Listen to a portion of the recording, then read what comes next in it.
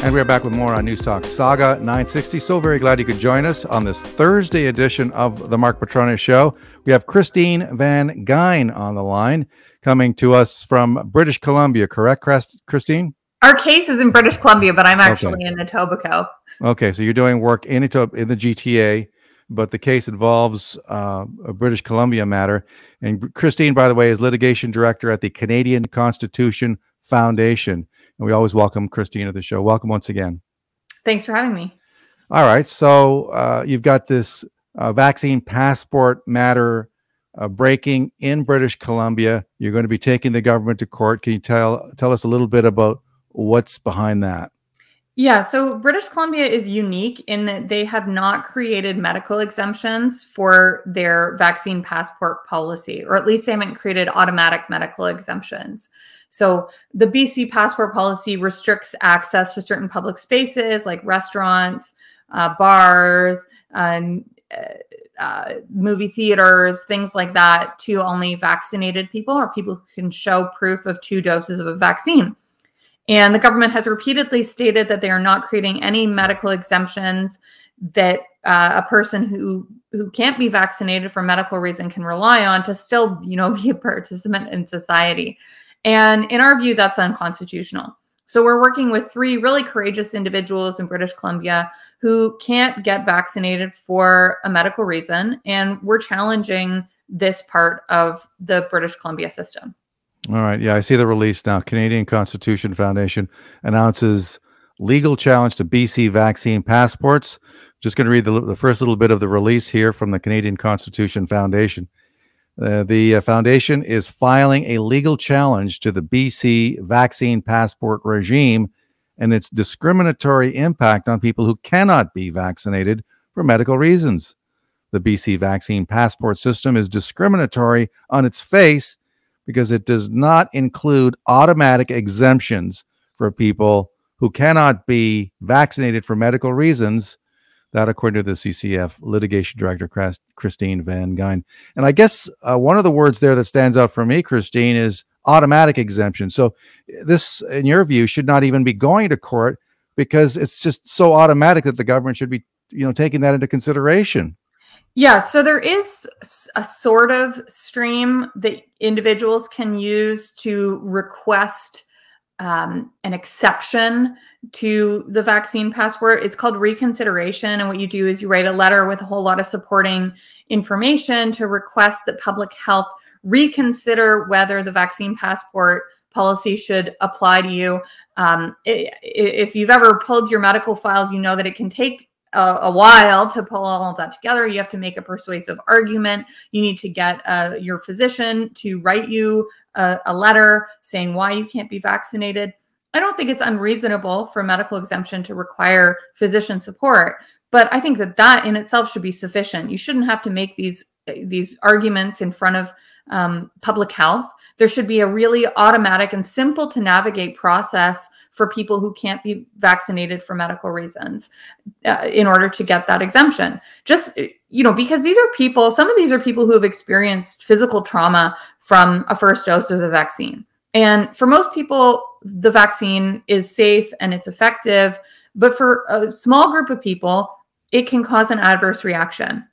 And they're already dealing with the physical and emotional toll of an adverse reaction. They now need to do all of this running around in order to make a persuasive argument to public health about why they should be accommodated. This burden is too high, and it's not something that's required in other provinces. Provinces like Ontario have an automatic system where the arrangement is between the physician and the patient. The physician writes an exemption letter, and that in itself is sufficient. That is a more manageable system, and constitutionally, the term that we use is minimally impairing. And if Ontario can manage with a system like that, British Columbia certainly can as well. Yeah, and in the meantime, I guess you're dealing with, 3 individuals, and the hardships that these people must be enduring now in the face of all this. Maybe you could talk a little bit about that. Yeah, so these are three really brave individuals. I've heard from more, but doing legal work, it's always really difficult to get people to want to put their name forward because they're already dealing with enough. So I'll tell you about the three who have signed on to this case. The first is a teenage girl, and she developed heart inflammation after her first dose of the vaccine, and she's still experiencing heart inflammation. It's scary. She's a teenager. It's painful. And she's not equipped, obviously, to, on her own, make persuasive arguments in front of public health about why she should be accommodated and not excluded from society. The second is a woman. This case, to me, is the craziest. It's a woman who developed nerve damage following her first dose of a vaccine. Her neurologist thinks that it's a condition called brachial neuritis, although there's often some difficulty in diagnosing these things.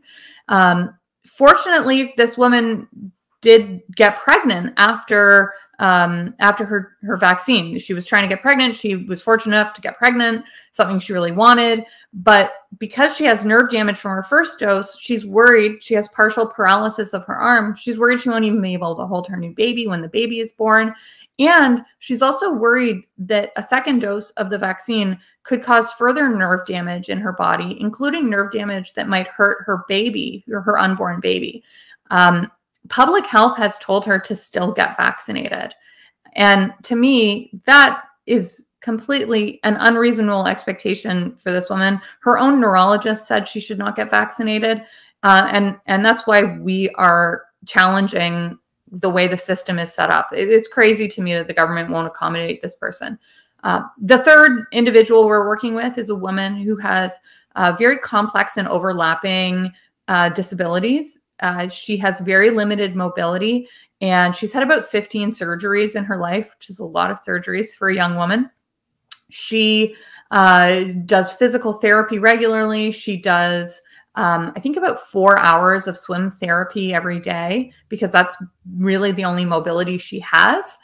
And because of all of her sort of unique and overlapping medical problems, she is very afraid that there's not enough information about how the vaccine would react in her body. And she is not willing to take the risk given how medically vulnerable she is. And because of that, she is being excluded from a lot of parts of society. So we're working with all three of these people, and we're really grateful for them putting their names forward and working with us on this because we want to change the system and create an easier process for other people in the future to use.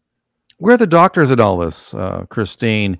Are these medical professionals backing up their patients? Are they coming out publicly and saying that this is, this is wrong? That what's the legal parameters being laid out here are unfair?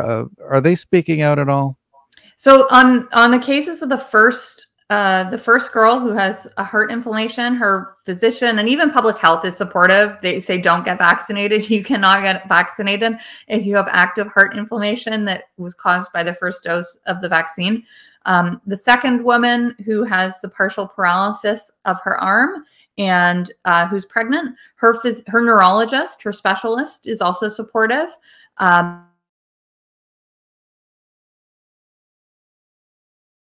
Is a woman who has complex disabilities. Her own physician is not supportive, but she's seeking, I think what she needs is also like some consultations on the emotional and mental health impacts of being excluded when she really is in a position where she is just too afraid to take the vaccine because of her complex disabilities. It's having serious mental health impacts on her. So I think part of the problem is that the government has sort of inserted itself between physicians and their patients by trying to create narrow categories that are really the only things that will qualify as a medical exemption. So this hasn't only happened in British Columbia, but it's also happened in Ontario, where the regulator, it seems to be at the direction of the government,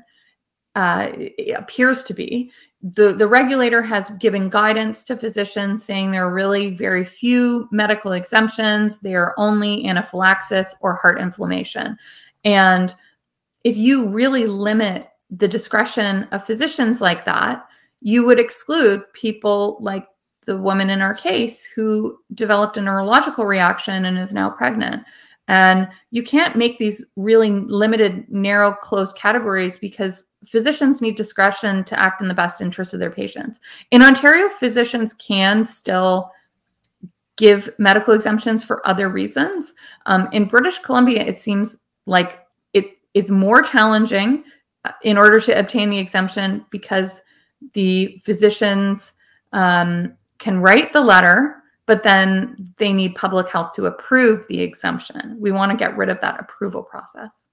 All right. Christine Van Gyn joining us. She is litigation director at the Canadian Constitution Foundation. Can you talk a little bit about the implications of this one way or another? And obviously, there's a long period of time that, you know, these things tend to be dragged out. These legal matters can often take years to sort themselves out through the court. I mean, do you have any sense of that?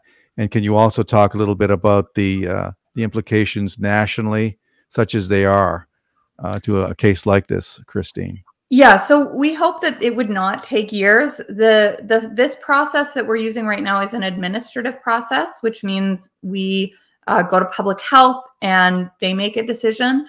We won't necessarily have to go to court if public health agrees that they're going to create categorical exemptions and they're going to make the system easier to navigate for patients and their physicians, and that they will instead allow physicians to exercise discretion in granting medical exemptions. So the best outcome for me would be the government voluntarily changing their policy as a result of this administrative process that we're using. If the government does not do that, then we would go to the next step would be a judicial review, which is a court process of the decision by public health not to grant the exemptions for these individuals. That can take longer. And as you, I don't know if your listeners know this, but the BC vaccine passport is set to expire in January, end of January 2022. I really hope that they do expire, but as you know, a lot of these things that have been imposed during the pandemic are still with us. So I hope it doesn't take years, both because I hope that the vaccine passport policy does expire, and I hope that we're able to achieve the result that we want through the process that we're using. Yeah, well, there's a lot of our listeners, I can tell you, that are supporting you.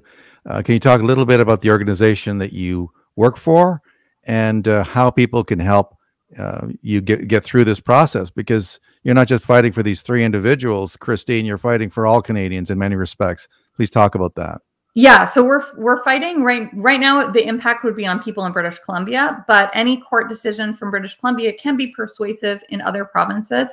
And thanks for asking about the organization. The Canadian Constitution Foundation is a legal charity, and we're representing these individuals at no cost to them. We are able to pay our lawyer, who is working on this very diligently, and it's a lot of work.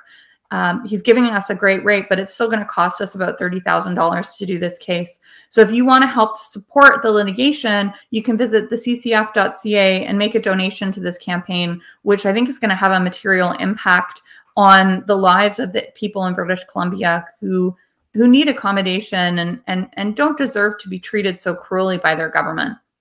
I mean, you've reached out in the past to people who feel that they have been wronged by this system throughout this pandemic. Do you still do that? I mean, are you still involved in that process, outreach with the general public? Yeah, we are. You can visit theccf.ca, and we do have a petition. I'm broadly opposed to vaccine passports as a general policy. I think that they're probably unjustified. I think that they do engage our rights, and I think that it engages our rights and limits our rights in a way that's not justified. The case that we just spoke about is only on the issue of medical exemptions, though. However, I'm on record opposing the entire policy, and we do have a petition on our website, theccf.ca, where you can tell your story about how vaccine passports are impacting you. If you want to share your story, I've heard from hundreds of people about their experience with vaccine passports, and the stories are really compelling. Everyone has different lives. Everyone has different circumstances. And I hate when the government paints everyone with the same brush. I'm very supportive of vaccination. I'm vaccinated. I encourage people to get vaccinated, but not everyone is able to for a variety of reasons. And we should treat those people with dignity and respect as well. But thank you for coming on the show, Christine, because as I said, I think Canadians do need to support your work. And, my heart goes out to these individuals who are involved in the middle of this. You described them as very brave, and that's exactly what they are. For people to stand out like that, I mean, you have to reach a point of almost near desperation to, take the steps that they have taken, and then now part of a long but potentially arduous and draining legal process in order to get through this. So I applaud these individuals. We don't know who they are. Certainly, obviously you do, but certainly I think those people showed a lot of courage here. Thanks so much. I'll send them your message and tell them you said that.